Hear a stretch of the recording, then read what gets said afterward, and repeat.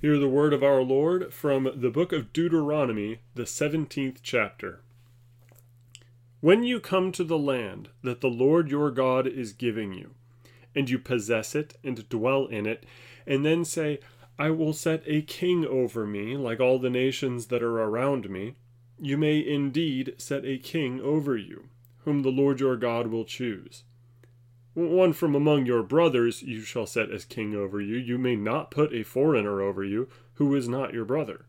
Only he must not acquire many horses for himself, or cause the people to return to Egypt in order to acquire many horses, since the Lord has said to you, you shall never return that way again. And he shall not acquire many wives for himself, lest his heart turn away. Nor shall he acquire for himself excessive silver and gold. And when he sits on the throne of his kingdom, he shall write for himself in a book a copy of this law, approved by the Levitical priests.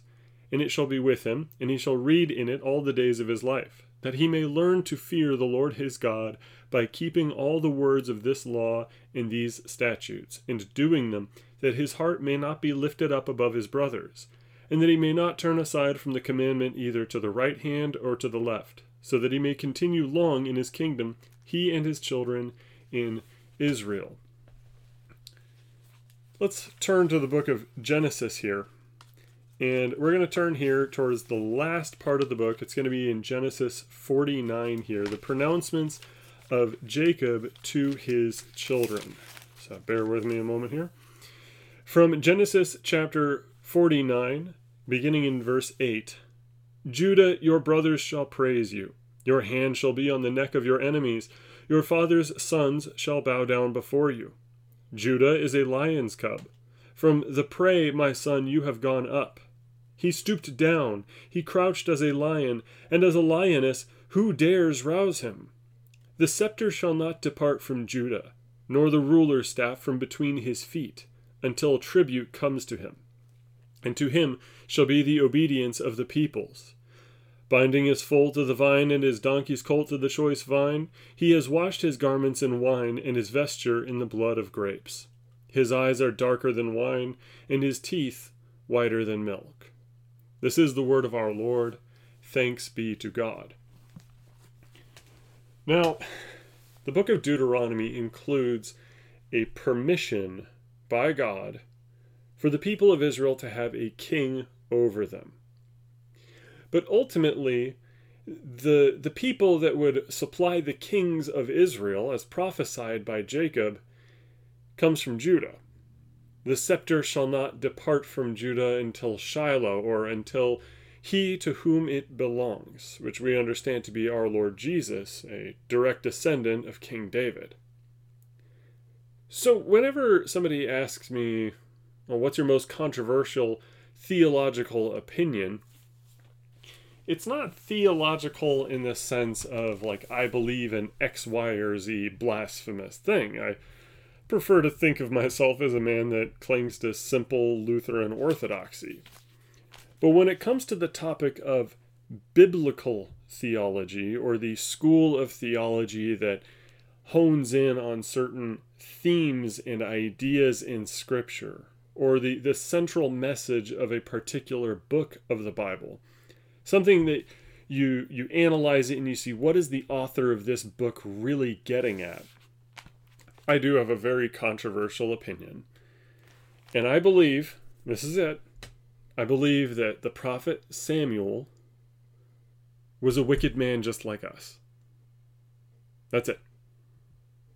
I believe that King Saul is somebody who is wounded over and over and over again by Samuel the prophet. The well is poisoned from the beginning, over and over and over again, until Saul's heart departs from the Lord out of mostly sheer frustration with the power struggle that he has to engage in against the prophet Samuel, who, like us, had a deep-seated sin. Now, why is this controversial? Well, because unfortunately these days, King Saul is little more than a stupid sermon illustration for foolish pastors. He is little more than an example of what not to do in people's half-written sermons. He's demoted in people's eyes.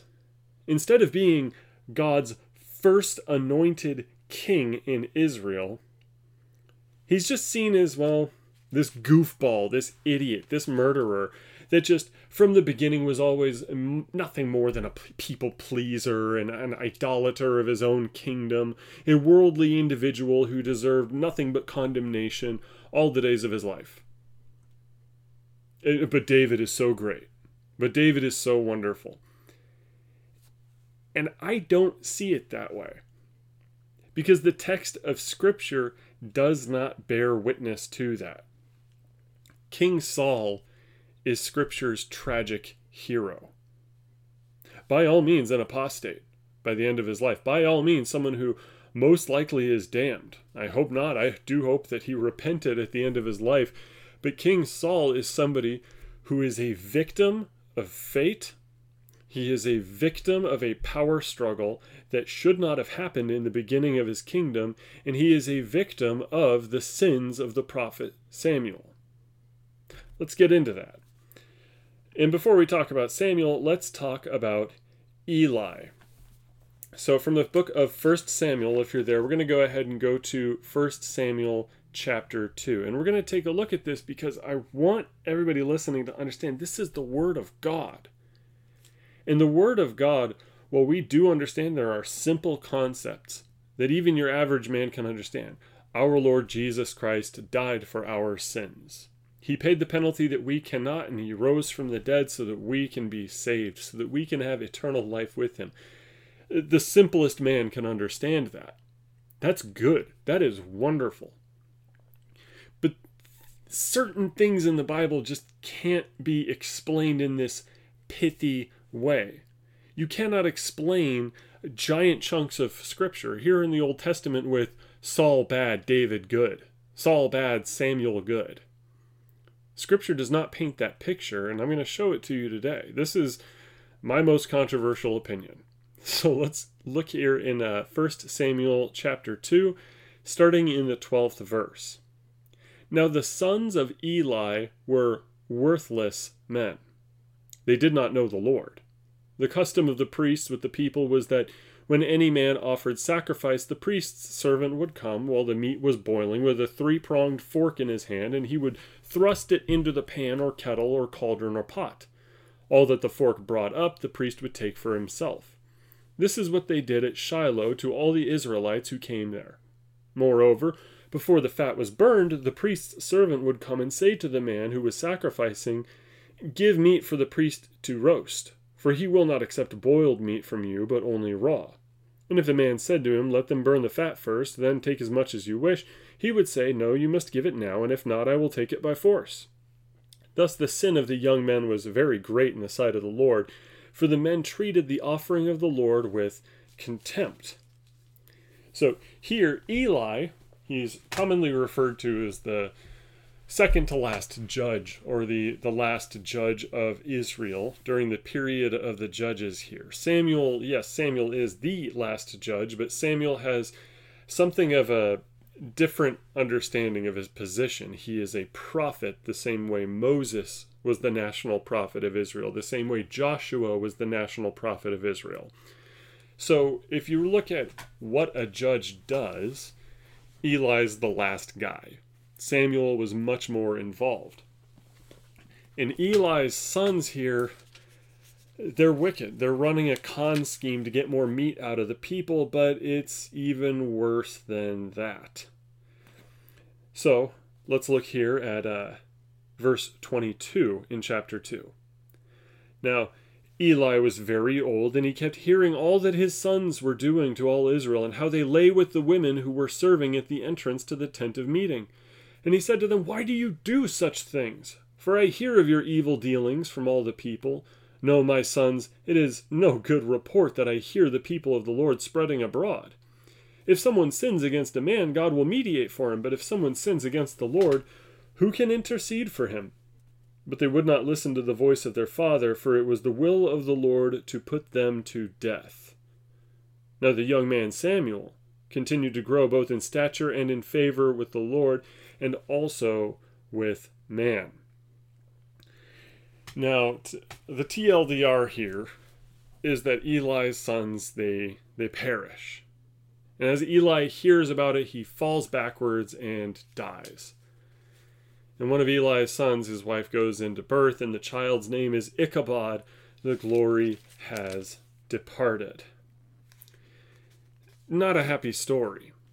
But at the end of the day, it is, God said, these men are going to die. I'm going to punish these men for profaning my sanctuary, for profaning the ark of the Lord, and for doing all this heinous stuff, taking their pick of the litter when it comes to the women, committing adultery rampantly. Again, one of them at least was married. Doing all these evil things. But what happens with Samuel? After Eli dies, it's not a long time after Samuel becomes judge over Israel and their national prophet. So let's go ahead and skip over to chapter 7 here, and we're going to read about Samuel's tenure as judge over Israel. Starting in the 3rd verse of 1 Samuel chapter 7. And Samuel said to all the house of Israel, if you are returning to the Lord with all your heart, then put away the foreign gods and the Ashtaroth from among you, and direct your heart to the Lord and serve him only, and he will deliver you out of the hand of the Philistines. So the people of Israel put away the Baals and the Ashtaroth, and they served the Lord only. Then Samuel said, gather all Israel at Mizpah, and I will pray to the Lord for you. So they gathered at Mizpah, and drew water, and poured it out before the Lord, and fasted on that day, and said, there we have sinned against the Lord. And Samuel judged the people of Israel at Mizpah. Now when the Philistines heard that the people of Israel had gathered at Mizpah, the lords of the Philistines went up against Israel, and when the people of Israel heard it, they were afraid of the Philistines. And the people of Israel said to Samuel, do not cease to cry out to the Lord our God for us, that he may save us from the hand of the Philistines. So Samuel took a nursing lamb and offered it as a whole burnt offering to the Lord. And Samuel cried out to the Lord for Israel, and the Lord answered him. As Samuel was offering up the burnt offering, the Philistines drew near to attack Israel, but the Lord thundered with a mighty sound that day against the Philistines and threw them into confusion, and they were routed before Israel. And the men of Israel went out from Mizpah and pursued the Philistines and struck them as far as below Bethkar. Then Samuel took a stone and set it up between Mizpah and Shen, and called its name Ebenezer, for he said, till now the Lord has helped us. So the Philistines were subdued and did not again enter the territory of Israel, and the hand of the Lord was against the Philistines all the days of Samuel. The cities that the Philistines had taken from Israel were restored to Israel, from Ekron to Gath, and Israel delivered their territory from the hand of the Philistines. There was peace also between Israel and the Amorites. Samuel judged Israel all the days of his life. Let me repeat that. Samuel judged Israel all the days of his life. And he went on a circuit year by year to Bethel, Gilgal, and Mizpah. And he judged Israel in all these places. Then he would return to Ramah, for his home was there, and there also he judged Israel, and he built there an altar to the Lord. Wait. Did Saul become king while Samuel was alive or dead? It was while Samuel was alive. Samuel is the man that, as we will read, anoints Saul to be king over Israel. Then what's he doing judging Israel all the days of his life, as opposed to judging Israel until King Saul is coronated?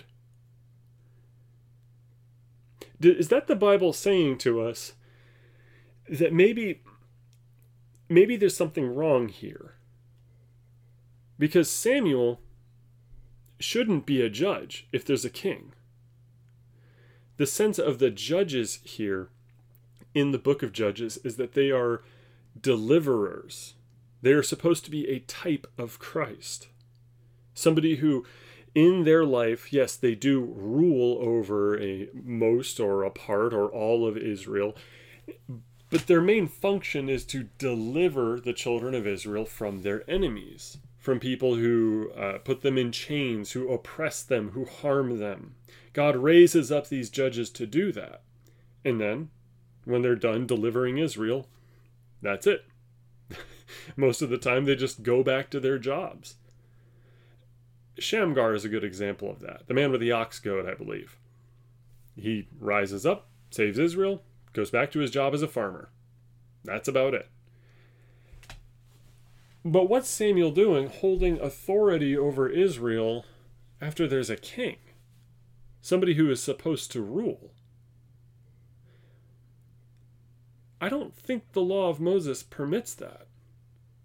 In fact, we read this regulation about a king having authority and ruling over the people of Israel. And yet here Samuel is in a position where he, by virtue of being a judge, or at least doing the judge bit here, is trying to rule over Israel while there's already a king. And that's the first part. That's the first problem here.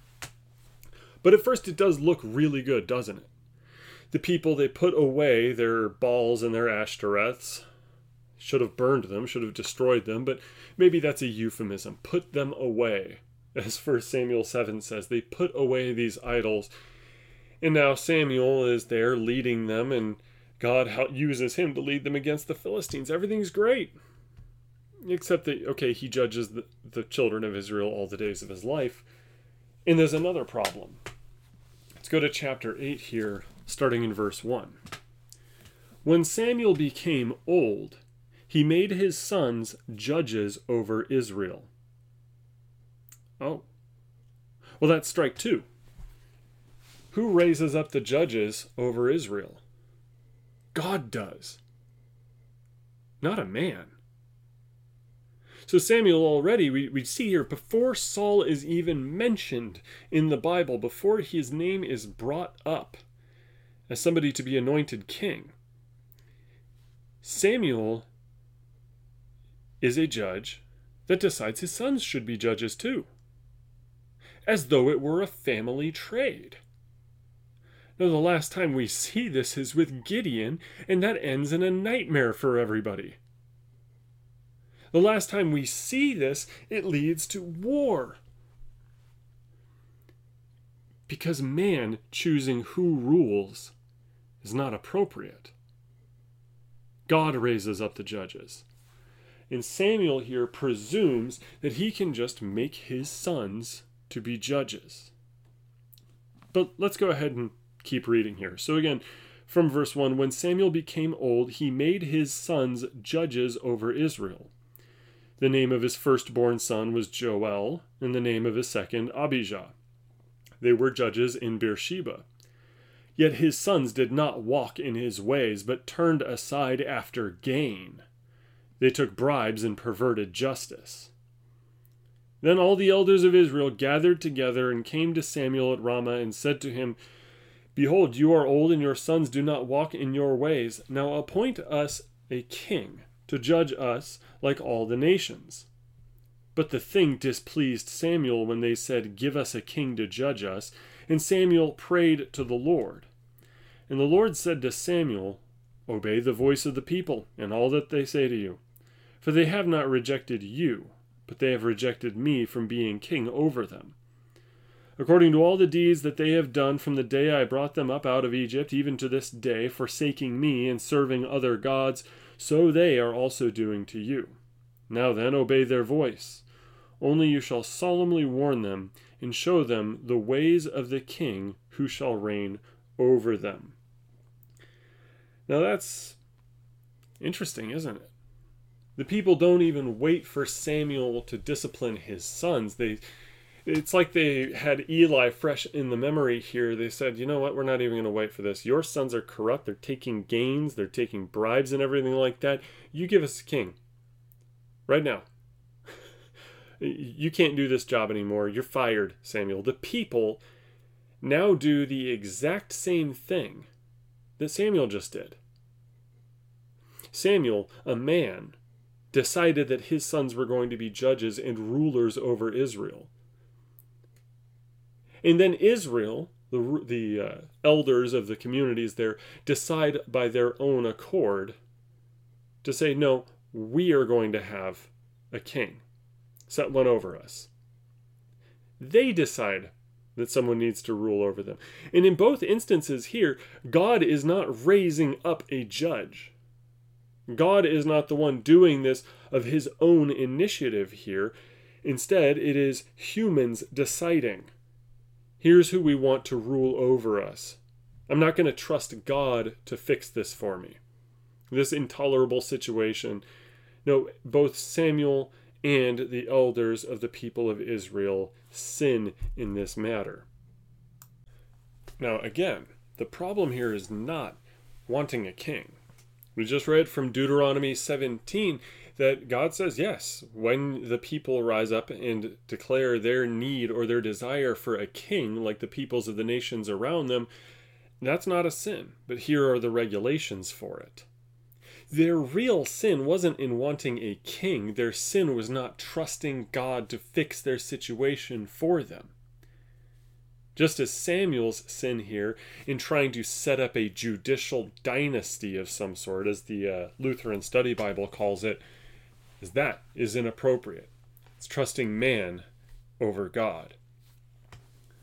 But they get their king, don't they? With Samuel, well, he gives one warning at first. His warning here in chapter 8, beginning in the 10th verse, so Samuel told all the words of the Lord to the people who were asking for a king from him. He said, these will be the ways of the king who will reign over you. He will take your sons and appoint them to his chariots, and to be his horsemen, and to run before his chariots. And he will appoint for himself commanders of thousands and commanders of 50s, and some to plow his ground and to reap his harvest, and to make his implements of war and the equipment of his chariots. He will take your daughters to be perfumers and cooks and bakers. He will take the best of your fields and vineyards and olive orchards and give them to his servants. He will take the tenth of your grain and of your vineyards and give it to his officers and to his servants. He will take your male servants and female servants and the best of your young men and your donkeys and put them to his work. He will take the tenth of your flocks, and you shall be his slaves. And in that day you will cry out because of your king, whom you have chosen for yourselves. But the Lord will not answer you in that day. But the people refused to obey the voice of Samuel, and they said, no, but there shall be a king over us, that we may also be like all the nations, and that our king may judge us and go out before us and fight our battles. And when Samuel had heard all the words of the people, he repeated them in the ears of the Lord. And the Lord said to Samuel, obey their voice and make them a king. Samuel then said to the men of Israel, go every man to his city. So you're dismissed. And then, after this, after he delivers the warning that God gives to the people, hey, this guy is going to take the best of your people, and he's going to take the best of your stuff. You're going to have taxes to worry about. You're going to have your kids possibly dying in warfare. You know, your beloved little girl that you raised that was just asking for juice when she was 2 years old. Yet now she's officially a baker, cooking. Good luck seeing your grandkids. He's relaying this message that an official executive branch to the nation of Israel and an official king, it comes with some serious downsides, and they go, that's fine. We don't care. Give us a king. And so God directs Samuel to the man that he must anoint. So let's go ahead and read here from 1 Samuel chapter 9, starting in verse 1. There was a man of Benjamin whose name was Kish, the son of Abiel, son of Zeror, son of Bechorath, son of Aphiah, a Benjaminite, a man of wealth. And he had a son whose name was Saul, a handsome young man. There was not a man among the people of Israel more handsome than he. From his shoulders upwards he was taller than any of the people. Now the donkeys of Kish, Saul's father, were lost, so Kish said to Saul his son, take one of the young men with you, and arise, go and look for the donkeys. And he passed through the hill country of Ephraim, and passed through the land of Shalishah, but they did not find him. And they passed through the land of Shaalim, but they were not there. Then they passed through the land of Benjamin, but did not find them. When they came to the land of Zuph, Saul said to his servant who was with him, come, let us go back, lest my father cease to care about the donkeys and become anxious about us. But he said to him, Behold, there is a man of God in this city, and he is a man who is held in honor. All that he says comes true. So now let us go there. Perhaps he can tell us the way we should go." Then Saul said to his servant, "But if we go, what can we bring the man? For the bread in our sacks is gone, and there is no present to bring to the man of God. What do we have?" The servant answered Saul again, "Here, I have with me a quarter of a shekel of silver, and I will give it to the man of God to tell us our way." Formerly in Israel, when a man went to inquire of God, he said, "Come, let us go to the seer," for today's prophet was formerly called a seer. And Saul said to his servant, "Well said, come, let us go." So they went to the city where the man of God was. As they went up the hill to the city, they met young women coming out to draw water, and said to them, "Is the seer here?" They answered, "He is. Behold, he is just ahead of you. Hurry, he has come just now to the city, because the people have a sacrifice today on the high place. As soon as you enter the city, you will find him, before he goes up to the high place to eat. For the people will not eat till he comes, since he must bless the sacrifice. Afterward, those who are invited will eat. Now go up, for you will meet him immediately." So they went up to the city. As they were entering the city, they saw Samuel coming out toward them on his way up to the high place. The high place? The high place? Wait a second. Keep your finger in 1 Samuel chapter 9 here. Keep it right there, and let's turn here to the book of Leviticus. Because there's a reason that high places are kind of bad, aren't they? We hear about one king tearing down the high places, or another king being a great king like Jotham, but there's still high places and people are still sacrificing on them. They're routinely condemned. And let's look here at Leviticus 17. What does the law of God say? Leviticus chapter 17, beginning in verse 1. "And the Lord spoke to Moses, saying, Speak to Aaron and his sons, and to all the people of Israel, and say to them, This is the thing that the Lord has commanded. If any one of the house of Israel kills an ox or a lamb or a goat in the camp, or kills it outside of the camp, and does not bring it to the entrance of the tent of meeting to offer it as a gift to the Lord in front of the tabernacle of the Lord, blood guilt shall be imputed to that man. He has shed blood, and that man shall be cut off from among his people. This is to the end that the people of Israel may bring their sacrifices that they sacrifice in the open field, that they may bring them to the Lord, to the priest at the entrance of the tent of meeting, and sacrifice them as sacrifices of peace offerings to the Lord." So, in fact, let's read a little bit more here from verse 8. "And you shall say to them, Any one of the house of Israel, or of the strangers who sojourn among them, who offers a burnt offering or sacrifice, and does not bring it to the entrance of the tent of meeting to offer it to the Lord, that man shall be cut off from his people." And yet here, Samuel is going on a circuit. He is visiting these high places that are specifically called to be destroyed in the book of Deuteronomy, specifically disallowed for sacrifices, and here he is conducting an unlawful sacrifice on a high place. And we're going to talk about the topic of unlawful sacrifices here. But we have a man already. What is the picture painted to us? Because the scripture says that if you're going to have a king, as we read in Deuteronomy 17, if you're going to have a king, they must learn and love the book of the law of the Lord. They got to write down, copy down the whole thing, all 5 books, just for themselves. And they got to study it every single day. Now we interpret scripture with scripture, meaning we are going to judge the actions or discern the actions of any individual in any narrative in Scripture by what the Word of God says about that action. So we know that if a king is going to rule over you, you should not have a judge. If you decide to start a dynasty instead of trusting in God to set up the rulership in your country, and if you are sacrificing on high places, which are not authorized for the sacrifices where the tent of meeting is supposed to be, what does that say about you? It says that you are a sinner. And that is exactly what Samuel is doing here. He's violating the law of the Lord. He's not letting go of his control, his power as a judge, even when a king is selected over the children of Israel. And he is presuming that what he is doing is holy, because he's still referred to as the seer, the prophet, the guy you talk to. Now again, I'm not calling this man a false prophet. God surely did raise him up in order to be a prophet over the children of Israel. But we have to keep reading on here. We have to look at Samuel with sober eyes, because this is the man who anoints King Saul. So let's keep reading here in 1 Samuel chapter 9, beginning now in the 15th verse.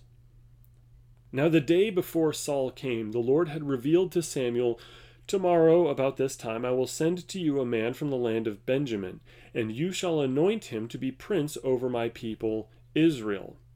He shall save my people from the hand of the Philistines, for I have seen my people, because their cry has come to me." When Samuel saw Saul, the Lord told him, "Here is the man of whom I spoke to you. He it is who shall restrain my people." Then Saul approached Samuel in the gate and said, "Tell me, where is the house of the seer?" Samuel answered Saul, "I am the seer. Go up before me to the high place, for today you shall eat with me, and in the morning I will let you go and will tell you all that is on your mind." Did God command him to do that? Did God command Samuel to tell Saul, "Come up to the high place"? Just thinking out loud here. But continue on in verse 20. "As for your donkeys that were lost 3 days ago, do not set your mind on them, for they have been found. And for whom is all that is desirable in Israel? Is it not for you and for all your father's house?" Saul answered, "Am I not a Benjaminite, from the least of the tribes of Israel, and is not my clan the humblest of all the clans of the tribe of Benjamin? Why then have you spoken to me in this way?" Then Samuel took Saul and his young man and brought them into the hall and gave them a place at the head of those who had been invited, who were about 30 persons. And Samuel said to the cook, "Bring the portion I give you, of which I said to you, put it aside." So the cook took up the leg and what was on it, and set them before Saul. And Samuel said, "See, what was kept is set before you. Eat, because it was kept for you until the hour appointed, that you might eat with the guests." So Saul ate with Samuel that day. And when they came down from the high place into the city, a bed was spread for Saul on the roof, and he lay down to sleep. Then at the break of dawn, Samuel called to Saul on the roof, "Up, that I may send you on your way." So Saul arose, and both he and Samuel went out into the street. As they were going down into the outskirts of the city, Samuel said to Saul, "Tell the servant to pass on before us, and when he has passed on, stop here for yourself a while, that I may make known to you the word of God." Then Samuel took a flask of oil. We're now in chapter 10 here. Then Samuel took a flask of oil and poured it on his head and kissed him and said, "Has not the Lord anointed you to be prince over his people Israel? And you shall reign over the people of the Lord, and you will save them from the hand of their surrounding enemies. And this shall be the sign to you that the Lord has anointed you to be prince over his heritage. When you depart from me today, you will meet 2 men by Rachel's tomb in the territory of Benjamin at Zelzah. And they will say to you, 'The donkeys that you went to seek are found, and now your father has ceased to care about the donkeys, and is anxious about you, saying, What shall I do about my son?' Then you shall go on from there farther, and come up to the oak of Tabor.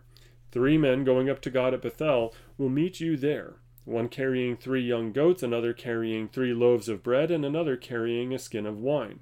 And they will greet you and give you 2 loaves of bread, which you shall accept from their hand. After that you shall come to Gibeath Elohim, where there is a garrison of the Philistines. And there, as soon as you come to the city, you will meet a group of prophets coming down from the high place with harp, tambourine, flute, and lyre before them, prophesying. Then the Spirit of the Lord will rush upon you, and you will prophesy with them and be turned into another man. Now when these signs meet you, do what your hand finds to do, for God is with you. Then go down before me to Gilgal, and behold, I am coming to you to offer burnt offerings and to sacrifice peace offerings. 7 days you shall wait until I come to you and show you what you shall do." When he turned his back to leave Samuel, God gave him another heart, and all these signs came to pass that day. When they came to Gibeah, behold, a group of prophets met him, and the Spirit of God rushed upon him, and he prophesied among them. And when all who knew him previously saw how he prophesied with the prophets, the people said to one another, What has come over the son of Kish? Is Saul also among the prophets? And a man of the place answered, And who is their father? Therefore it became a proverb, Is Saul also among the prophets? When he had finished prophesying, he came to the high place. Saul's uncle said to him and to his servant, Where did you go? And he said, To seek the donkeys. And when we saw that they were not to be found, we went to Samuel. And Saul's uncle said, Please tell me what Samuel told him. And Saul said to his uncle, He told us plainly that the donkeys had been found. But about the matter of the kingdom of which Samuel had spoken, he did not tell him anything. Now, as we are looking at all of this, we see Samuel is a real prophet of the Lord. The test of the prophets, does what they say pass? If they make a prophecy, does it happen? That's your test. But at the same time, we see a record on Samuel here. A bad record. He's making unlawful sacrifices. He wants to be in charge. And he seems to almost grudgingly obey God when it comes to the prophecies that he is told to give. This is not the kind of prophet you expect. Samuel is more like Balaam than Isaiah. He is more like the man who has his own agenda, but then just can't help himself when God gives him a word to say, rather than someone like Jeremiah, who is willing to suffer, who is willing to die for God's will. Samuel has his own idea of what is supposed to happen, because he's giving a true prophecy in the middle of sacrificing at a false place of worship. But nonetheless, Saul becomes king. Now, at the very beginning of this recording, we read from Genesis chapter 49, which said, The scepter shall not depart from Judah. A king's scepter, a scepter of rule. Which means that the tribe of Judah is where the kings are supposed to come from. Strictly speaking, before we even see King Saul anointed, we as the reader, we who are given the understanding, we should be interpreting Scripture with Scripture, we understand that Saul can be king, but it's not going to stay that way.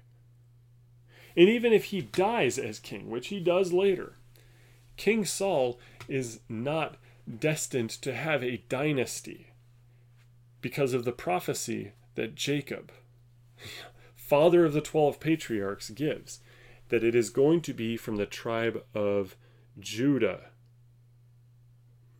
So now we see Saul here, more or less, he doesn't want to become king. He doesn't want it. But God, the Holy Spirit comes upon him and he's a changed man. Let's see how that works. Continuing on here in chapter 10, starting in the 17th verse. Now Samuel called the people together to the Lord at Mizpah, and he said to the people of Israel, Thus says the Lord, the God of Israel, I brought up Israel out of Egypt, and I delivered you from the hand of the Egyptians, and from the hand of all the kingdoms that were oppressing you. But today you have rejected your God, who saves you from all your calamities and your distresses, and you have said to him, Set a king over us. Now therefore present yourselves before the Lord by your tribes and by your households. By your thousands. Then Samuel brought all the tribes of Israel near, and the tribe of Benjamin was taken by lot. He brought the tribe of Benjamin near by its clans, and the clan of the Matrites was taken by lot, and Saul the son of Kish was taken by lot. But when they sought him, he could not be found. So they inquired again of the Lord, Is there a man still to come? And the Lord said, Behold, he has hidden himself among the baggage. Then they ran and took him from there. And when he stood among the people, he was taller than any of the people from his shoulders upward. And Samuel said to all the people, Do you see him whom the Lord has chosen? There is none like him among all the people. And all the people shouted, Long live the king. Then Samuel told the people the rights and duties of the kingship, and he wrote them in a book and laid it up before the Lord. Then Samuel sent all the people away, each one to his home. Saul also went to his home in Gibeah, and with him went men of valor whose hearts God had touched. But some worthless fellows said, "How can this man save us?" And they despised him and brought him no present. But he held his peace. I have a question for you. Because we understand that they asked for a king, and God condemns their attitude, not their request. He condemns them trusting in man and trusting in the king they want, rather than trusting in God to give them a right and good ruler, to fix the problems with Samuel and his corrupt sons. We understand that.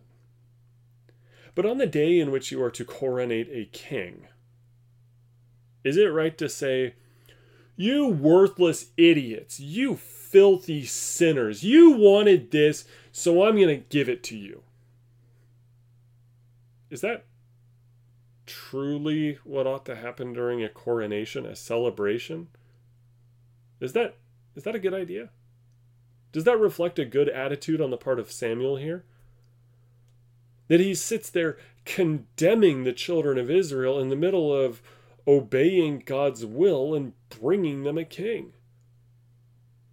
That does not say, "Faithful servant of the Lord." That tells me, bitter old man who still wants to be judge.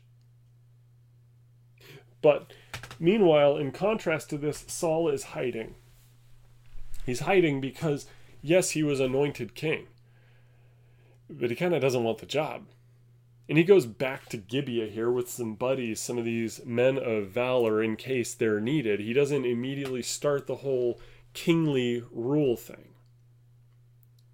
But as he is destined to be king by the will of God, so it is that he ends up having to do that. The Ammonites they attack, and Saul, God uses him to deliver the children of Israel from the Ammonite attacks.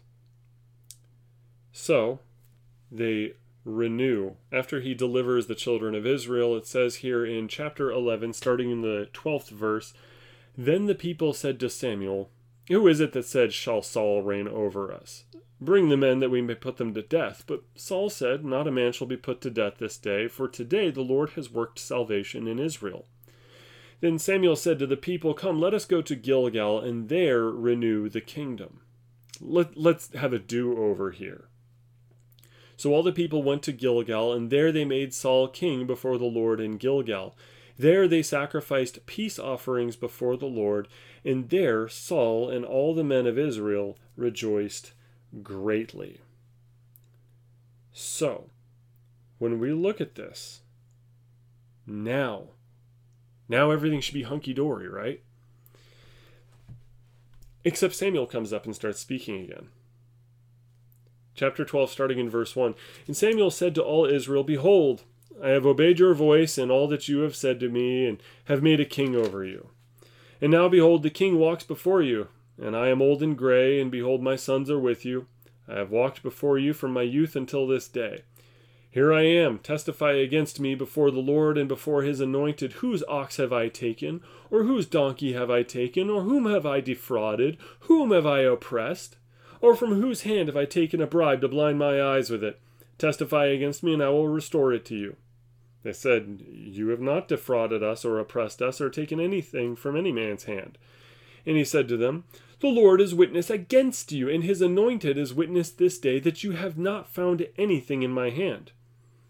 And they said, 'He is witness.' And Samuel said to the people, 'The Lord is witness, who appointed Moses and Aaron and brought your fathers up out of the land of Egypt.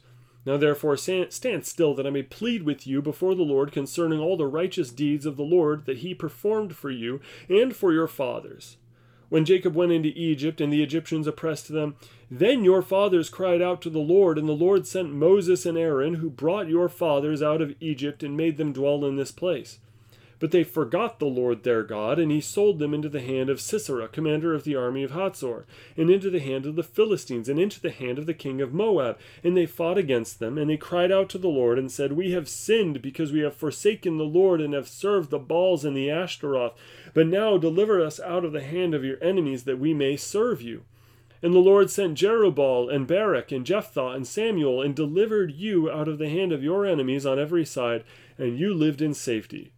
And when you saw that Nahash, the king of the Ammonites, came against you, you said to me, No, but a king shall reign over us, when the Lord your God was your king. And now, behold, the king whom you have chosen, for whom you have asked, behold, the Lord has set a king over you. If you will fear the Lord and serve him and obey his voice and not rebel against the commandments of the Lord, if both you and the king who reigns over you will follow the Lord your God, it will be well. But if you will not obey the voice of the Lord, but rebel against the commandments of the Lord, then the hand of the Lord will be against you and your king. Now therefore stand still and see this great thing that the Lord will do before your eyes. Is it not wheat harvest today? I will call upon the Lord, that he may send thunder and rain, and you shall know and see that your wickedness is great, which you have done in the sight of the Lord, in asking for yourselves a king. So Samuel called upon the Lord, and the Lord sent thunder and rain that day, and all the people greatly feared the Lord and Samuel. And all the people said to Samuel, Pray for your servants to the Lord your God, that we may not die, for we have added to all our sins this evil to ask for ourselves a king. And Samuel said to the people, Be not afraid. Do not be afraid. You have done all this evil, yet do not turn aside from following the Lord, but serve the Lord with all your heart. And do not turn aside after empty things that cannot profit or deliver, for they are empty. For the Lord will not forsake his people, for his great name's sake, because it has pleased the Lord to make you a people for himself. Moreover, as for me, far be it from me that I should sin against the Lord by ceasing to pray for you. And I will instruct you in the good and the right way. Only fear the Lord and serve him faithfully with all your heart, for consider what great things he has done for you. But if you still do wickedly, you shall be swept away, both you and your king. That's an inappropriate sermon. Maybe what Samuel says is true. But remember, this is right after they win this victory against the Ammonites here. And they're offering peace offerings. Saul has just forgiven the people who rebelled against his new authority over them. Everybody's happy. And suddenly, Samuel gets up there and decides he is going to lecture them on how viciously wicked and evil they are and why they should all die for their ungrateful behavior.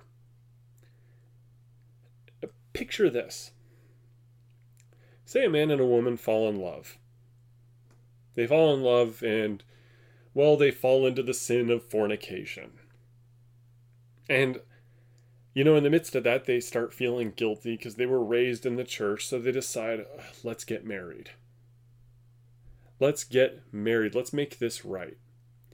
So the man and the woman, they get married, and the wedding is amazing, and everybody's having a great time, and then you have this reception, right? This is the dream wedding. Everybody's ready. Everybody's having this great party and feast. And then the pastor proposes a toast where he calls the bride a filthy whore for fornicating, and he calls the man a young idiot who will die for the sin of not keeping it in his pants. And everybody needs to know how their marriage is probably doomed because they started out the completely wrong way. Is that appropriate for the pastor to do, having just married these people? Is that right? What kind of attitude does that show? And what if the pastor said, oh, by the way, I'm also going to be living in your house to remind you why fornication is wrong. And I'm going to kind of direct a lot of your affairs, don't worry. I suspect that the father of the bride would beat that pastor half to death. But Samuel here in chapter 12, he says, moreover, in verse 23, moreover, as for me, far be it from me that I should sin against the Lord by ceasing to pray for you. Okay, good thing. and I will instruct you in the good and the right way. What? Oh, this ties back into earlier when we read that Samuel judged Israel all the days of his life. He says, I'm going to keep praying for you guys. This is great. By the way, I'm also still in charge of you. I am still your authority as to what you ought to do in everything. Now, please enjoy your king. Samuel, right there, he has poisoned the well for this relationship between Israel and King Saul. He spoiled the celebration. He expressed the bitterness of his heart, and he mixed truth, not with lies, but with his emotions, with his anger and his passion in all of this. Again, he's right. The people did sin by demanding a king. It was okay to ask for a king, not okay to be trusting in the power and authority of man. They should have cried out to God for a king instead of telling Samuel, yeah, you anoint a guy for us. We're tired of you. You're fired. Absolutely. But everything Samuel is doing reflects a character of somebody who is not letting go. He is not giving this to God the same way that he ought to. The same way that the children of Israel are not giving these things to God. They're not submitting to his authority. And it looks to me, at this point, like there is nothing that Saul does that Samuel did not do first when it comes to sin. Obviously, there's a couple exceptions to that. But this is your example. This is your national prophet. A guy with some serious issues here. Culminating in what I believe is the greatest act of hypocrisy in the whole book. We're going to skip here. It goes on in chapter 13 for about 7 verses regarding Saul's wars against the Philistines. Saul immediately, he was a man of war, starts trying to secure the national borders of Israel from all these Ammonites and Moabites and the Gibeonites and the Philistines. He's fighting them constantly to bring his people security. That's kind of his function in the grand scheme of things, so that when the Davidic monarchy comes in, when David is anointed king, there is a coherent country for him to rule over. But when we move on here in verse 5, something happens, and I want you to pay great attention to this, because this is the first rejection of Saul. Starting in verse 5, and the Philistines mustered to fight with Israel, 30,000 chariots and 6,000 horsemen, and troops like the sand on the seashore in multitude. They came up and encamped at Michmash, to the east of Bethaven. When the men of Israel saw that they were in trouble, for the people were hard pressed, and the people hid themselves in caves and in holes and in rocks and in tombs and in cisterns, and some Hebrews crossed the fords of the Jordan to the land of Gad and Gilead. Saul was still at Gilgal, and all the people followed him trembling. He waited 7 days, the time appointed by Samuel. But Samuel did not come to Gilgal, and the people were scattering from him. So Saul said, "Bring the burnt offering here to me, and the peace offerings." And he offered the burnt offering. As soon as he had finished offering the burnt offering, behold, Samuel came, and Saul went out to meet him and greet him. Samuel said, "What have you done?" And Saul said, "When I saw that the people were scattering from me, and that you did not come within the days appointed, and that the Philistines had mustered at Michmash, I said, now the Philistines will come down against me at Gilgal, and I have not sought the favor of the Lord. So I forced myself and offered the burnt offering." And Samuel said to Saul, "You have done foolishly. You have not kept the command of the Lord your God, with which he commanded you. For then the Lord would have established your kingdom over Israel forever. But now your kingdom shall not continue. The Lord has sought out a man after his own heart, and the Lord has commanded him to be prince over his people, because you have not kept what the Lord commanded you." And Samuel arose and went up from Gilgal. The rest of the people went up after Saul to meet the army. They went up from Gilgal to Gibeah of Benjamin. Did you catch all the problems with that?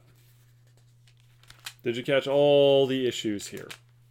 Again, we interpret Scripture with Scripture. And I'll never tire of saying that. He waited 7 days, the time appointed by Samuel. But Samuel did not come to Gilgal, and the people were scattering from him. So Samuel says, wait here, and in 7 days I will be there for this sacrifice. Pushing Saul around, telling him what to do.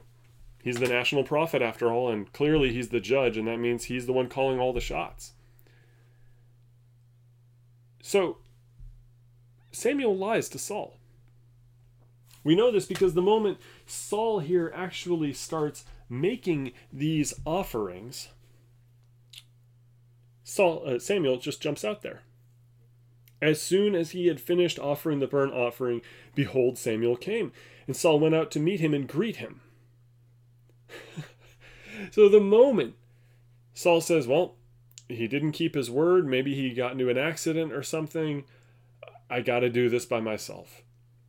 Then Samuel jumps out of the bushes where he was hiding to point the finger at and condemn Saul for his unlawful sacrifice, which Samuel was quite fond of doing. We discussed that he offered offerings all the time on high places, which are not lawful for him to do. What did Saul do that Samuel did not do first? And now Samuel has the gall to accuse him of doing this, knowing full well that his own sacrifices were unlawful.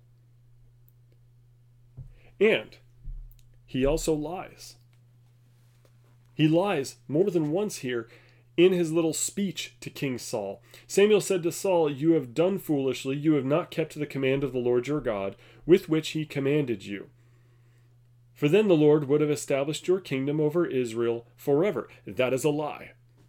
Genesis 49, the scepter shall not depart from Judah.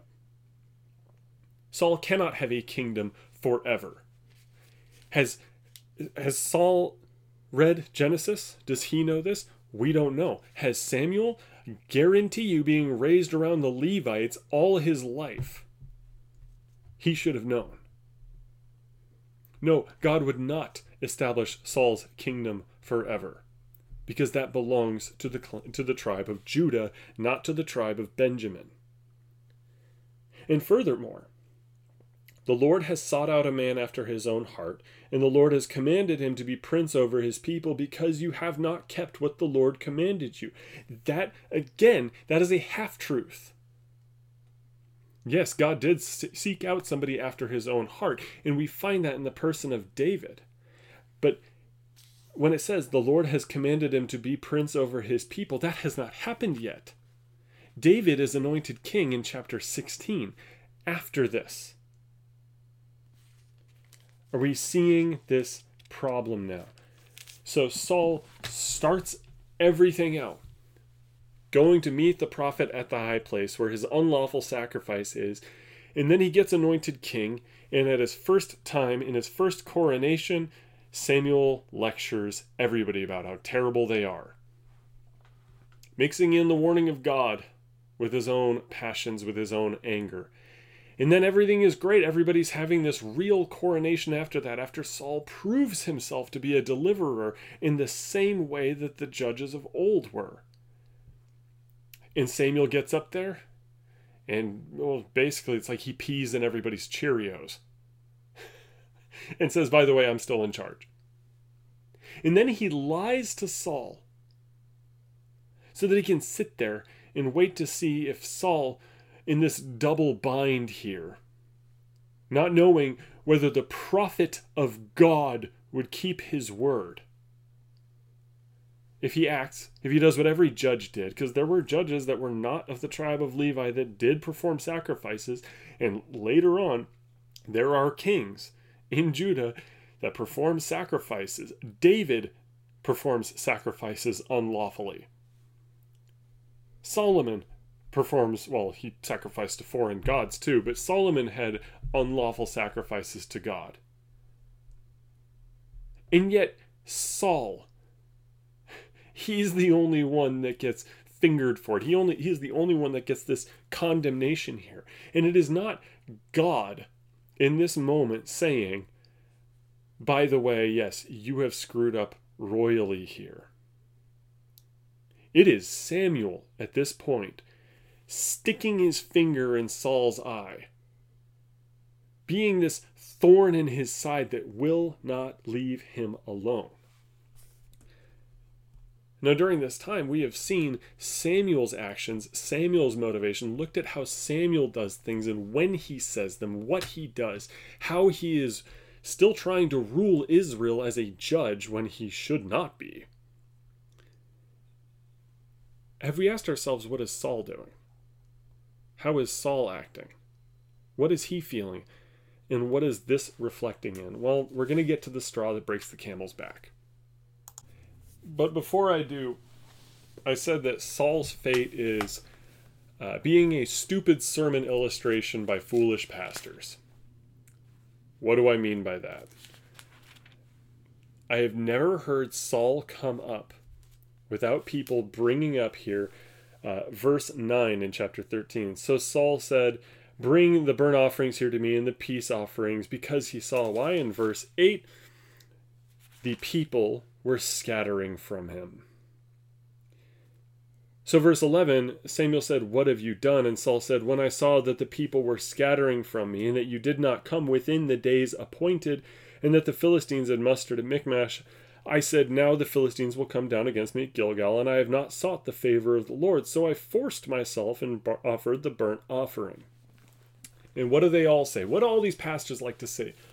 Saul was more concerned about the opinions of people than the opinion of God. He was a people pleaser. But is that what Saul says? Saul said the people are scattering. And I forced myself because I realized I had not sought the favor of the Lord. I can't just assume that Saul is lying here. He's saying, wait a second. The people are leaving. They don't have a leader. And I haven't even asked God for his favor. I better go do this. I don't want to, but Samuel hasn't shown up like he had to, like he was supposed to. So let's just do the offering. Let's seek out God. Maybe he'll listen. This is not Saul being afraid of the opinions of the people. There is some of that later. But it is foolish and exegetically horrible to say in this instance that this is Saul being more concerned about his popularity than the will of God. Because as he says, I had not sought God's favor, so I forced myself. He's trying to be a leader in a position of confusion and not knowing what to do. But Samuel doesn't care. Samuel decides it's time to squish this king like a bug. So let's go to chapter 15. The straw that breaks the camel's back. Starting in verse 1. Samuel said to Saul, the Lord sent me to anoint you king over his people Israel. Now therefore listen to the words of the Lord. Thus says the Lord of hosts, I have noted what Amalek did to Israel in opposing them on the way when they came up out of Egypt. Now go and strike Amalek and devote to destruction all that they have. Do not spare them, but kill both man and woman, child and infant, ox and sheep, camel and donkey. So Saul summoned the people and numbered them in Telaim, 200,000 men on foot and 10,000 men of Judah. And Saul came to the city of Amalek and lay in wait in the valley. Then Saul said to the Kenites, depart, go down from among the Amalekites, lest I destroy you with them. For you showed the kindness to all the people of Israel when they came up out of Egypt. So the Kenites departed from among the Amalekites. And Saul defeated the Amalekites from Havilah as far as Shur, which is east of Egypt. And he took Agag, the king of the Amalekites, alive, and devoted to destruction all the people with the edge of the sword. But Saul and the people spared Agag and the best of the sheep and of the oxen and of the fattest calves and the lambs and all that was good, and would not utterly destroy them. All that was despised and worthless they devoted to destruction. The word of the Lord came to Samuel, I regret that I have made Saul king, for he has turned back from following me and has not performed my commandments. And Samuel was angry, and he cried to the Lord all night. And Samuel rose early to meet Saul in the morning, and it was told Samuel, Saul came to Carmel, and behold, he set up a monument for himself, and turned and passed on, and went down to Gilgal. And Samuel came to Saul, and Saul said to him, Blessed be you to the Lord, I have performed the commandment of the Lord. And Samuel said, What then is this bleating of the sheep in my ears, and the lowing of the oxen that I hear? Saul said, They have brought them from the Amalekites. For the people spared the best of the sheep and of the oxen to sacrifice to the Lord your God, and the rest we have devoted to destruction. Then Samuel said to Saul, Stop. I will tell you what the Lord said to me this night. And he said to him, Speak. And Samuel said, Though you are little in your own eyes, and are you not the head of the tribes of Israel? The Lord anointed you king over Israel, and the Lord sent you on a mission and said, Go devote to destruction the sinners, the Amalekites, and fight against them until they are consumed. Why then did you not obey the voice of the Lord?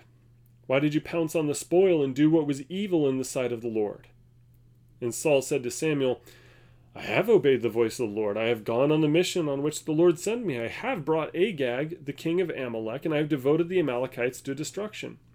But the people took of the spoil, sheep and oxen, the best of the things devoted to destruction, to sacrifice to the Lord your God in Gilgal. And Samuel said, Has the Lord as great delight in burnt offerings and sacrifices as in obeying the voice of the Lord? Behold, to obey is better than sacrifice, and to listen than the fat of rams. For rebellion is as the sin of divination, and presumption is as iniquity and idolatry. Because you have rejected the word of the Lord, he has also rejected you from being king. Now, in the middle of this is where silly, foolish pastors will say, and by all means, I've been there. So this isn't me being arrogant against other pastors here. This isn't me being arrogant against other people who've done ministry like I have.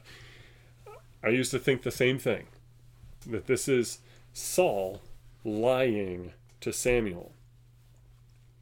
That this is Saul taking Agag as a public example. Maybe he had it planned to execute him publicly, right? To make himself great.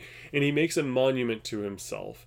And so this is Saul saying, look, everybody, I brought home all this great food. I brought this meat, right? That's what a lot of pastors will say is, look, Saul is lying to Samuel when he says we're going to have a sacrifice of this, and don't worry, they're all going to die. But he's not. And in fact, we know that this is not a pride thing, because Samuel said, though you are little in your own eyes, are you not the head of the tribes of Israel? So he even admits that Saul here is still humble in this really weird way. And he says, listen, you have rejected the word of the Lord. And yes, I believe you. You were going to have these sacrifices, but you didn't do this the way God wanted you to. So let us not use Saul as an example here, saying he was just trying to enrich his people so that they would love him more as king and swell up his pride. Saul's intentions, more or less, were good. But he had a presumption about what he was doing. I can do this my way. God said just kill them all, but what if I just kill most of them now and I kill the rest later in a sacrifice? Well, that's not obedience. Certainly not the obedience God wants. So God says, yeah, this isn't doing it. This isn't going to do it. And God, who knows how Saul is going to turn out, says, I regret that I made him king. But how does Saul respond? Starting in verse 24, Saul said to Samuel, I have sinned, for I have transgressed the commandment of the Lord and your words, because I feared the people and obeyed their voice. Now therefore please pardon my sin, and return with me that I may worship the Lord. And Samuel said to Saul, I will not return with you, for you have rejected the word of the Lord, and the Lord has rejected you from being king over Israel. As Samuel turned to go away, Saul seized the skirt of his robe, and it tore. And Samuel said to him, The Lord has torn the kingdom of Israel from you this day, and has given it to a neighbor of yours who is better than you. And also the glory of Israel will not lie or have regret, for he is not a man that he should have regret. Wait, didn't God just say, I regret making Saul king? Wonder why Samuel would say the opposite of there. Anyway, then he said, I have sinned, yet honor me now before the elders of my people and before Israel, and return with me that I may bow before the Lord your God. So Samuel turned back after Saul, and Saul bowed before the Lord. Now, when you go through seminary, through Lutheran seminary, if somebody confesses their sin to you and says, I repent, I screwed up, I need pardon for my sin, every single seminary professor talking about soteriology and talking about absolution will say, you absolve them of their sins. Samuel, as not only a spiritual leader, the national prophet of Israel, but also as a man who, well, at least presumes to fulfill a lot of the functions of the Levites, there is no, I'm not going to help you get forgiveness for your sins. Nah, screw you, pal. Yet that's what Samuel does. It shouldn't have been. No priest at this time would have refused Saul, saying, I would like to make a sin offering before the Lord. I repent of my sin. Yet Samuel here refuses absolution to a man who is penitent. And before we say, oh, he's not really penitent, the text doesn't tell us he is not penitent. We have to go by his words. So King Saul here says, I have sinned, I need forgiveness, and Samuel says, no. That sin is going to stick with you. Then Samuel said, continuing on in verse 32, Then Samuel said, Bring here to me Agag, the king of the Amalekites, and Agag came to him cheerfully. Agag said, Surely the bitterness of death is past. And Samuel said, As your sword has made women childless, so shall your mother be childless among women.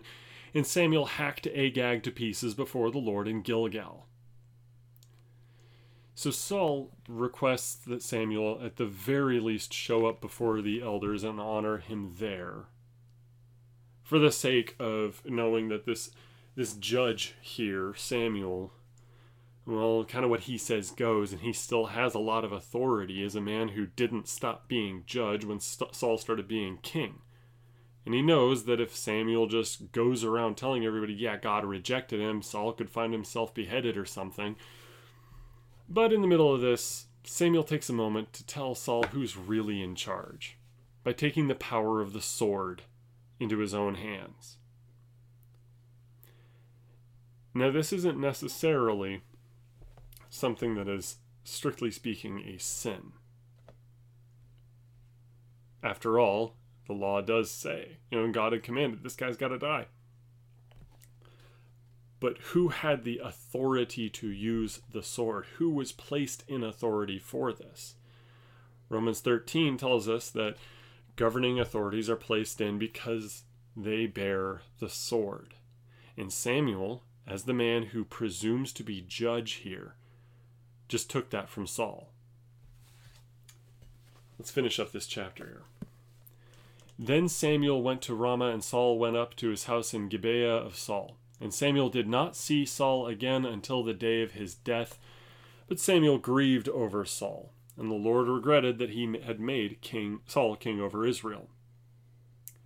In that chapter is the straw that breaks the camel's back regarding Saul. Samuel did not provide him absolution when he should have.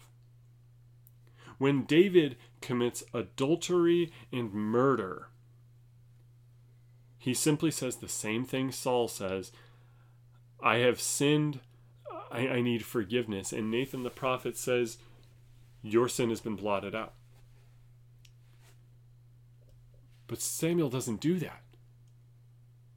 And it is after that moment we don't hear about Saul being dedicated to the Lord anymore. His security and trust in the Lord is shot. It is gone. It is from then that the Spirit of the Lord flees from King Saul's heart. And he begins his jealousy against King David. He begins to be a murderer. He kills all the priests. Thanks to Doeg, the Edomite, working for him. He commands all these priests to die. He goes on a national manhunt trying to do this. He consults a witch. His character slides into apostasy. And I believe it is this moment, when he is refused absolution, that he does not trust in the Lord. Now, there are kings that have done, in the Bible, that have done worse than Saul did. And Saul pays lip service to God at various times and even attempts to seek him once or twice. But it is from that moment, because this prophet did not see himself as the Seelsorger, the soul carer of Israel, Saul did not persist in the faith. That is my most controversial opinion. It is Samuel who bears a great deal of responsibility for the tragedy that is King Saul's reign. King Saul, who was destined to become a king when he did not want to be one, who was destined to not have a dynasty. He would not have his children be the national kings over Israel all the days of their lives. He would not have a line of kings the same way David did because, well, Jacob had said it hundreds and hundreds of years earlier. This will not happen. This will not happen. Judah will have the scepter. And if Samuel had said, yes, we will seek the Lord for absolution, we will seek the forgiveness of your sins here. But I've got news for you. All the way from our great-great-great-great-great-great-great-great-grandfather Jacob, that you cannot be the king, and God has rejected you. That is a consequence of your sin. But as you reign, there will be a peaceful transition of power to a man after God's own heart, King David. If Samuel had said this, would there have been the tragedies that happened after? I believe not. Now, am I saying Samuel is a false prophet? No, he's a true prophet, and he passes the tests of the prophets in Deuteronomy chapter 18, where you see if what they prophesy comes to pass. And indeed, that's what happens for Samuel's prophecies. But he did not do so in the pure way that he should have. He did not see himself as a soul carer. He let a worldly understanding of power get in the way of that. And so Samuel should be known as, well, a sinner just like the rest of us, to be sure, but a man with an agenda that is outside of God's agenda. That's why it says here, Samuel did not see Saul again until the day of his death. I suspect that as Saul's heart becomes blackened over these experiences, Saul probably killed Samuel. That's my speculation. Again, take it or leave it. It might not be true. But I suspect at one point Saul decided, you know what, I've had enough of this little peon prophet here pushing me around and doing nothing but condemning me when I tried to do my best and finally gave up. Let's cut off his head. I think that's what happened. So for any pastors listening there, you're in a similar position with the people of your flock. And if all you give them is the law, and if all you give them is hardship and rejection and pain, it is likely that they will turn away from the Lord, they will turn away from you, and they're going to do some horrible things. because you were not their Seelsorger. You were not their soul carer. Let us learn from this cautionary example. Amen and amen.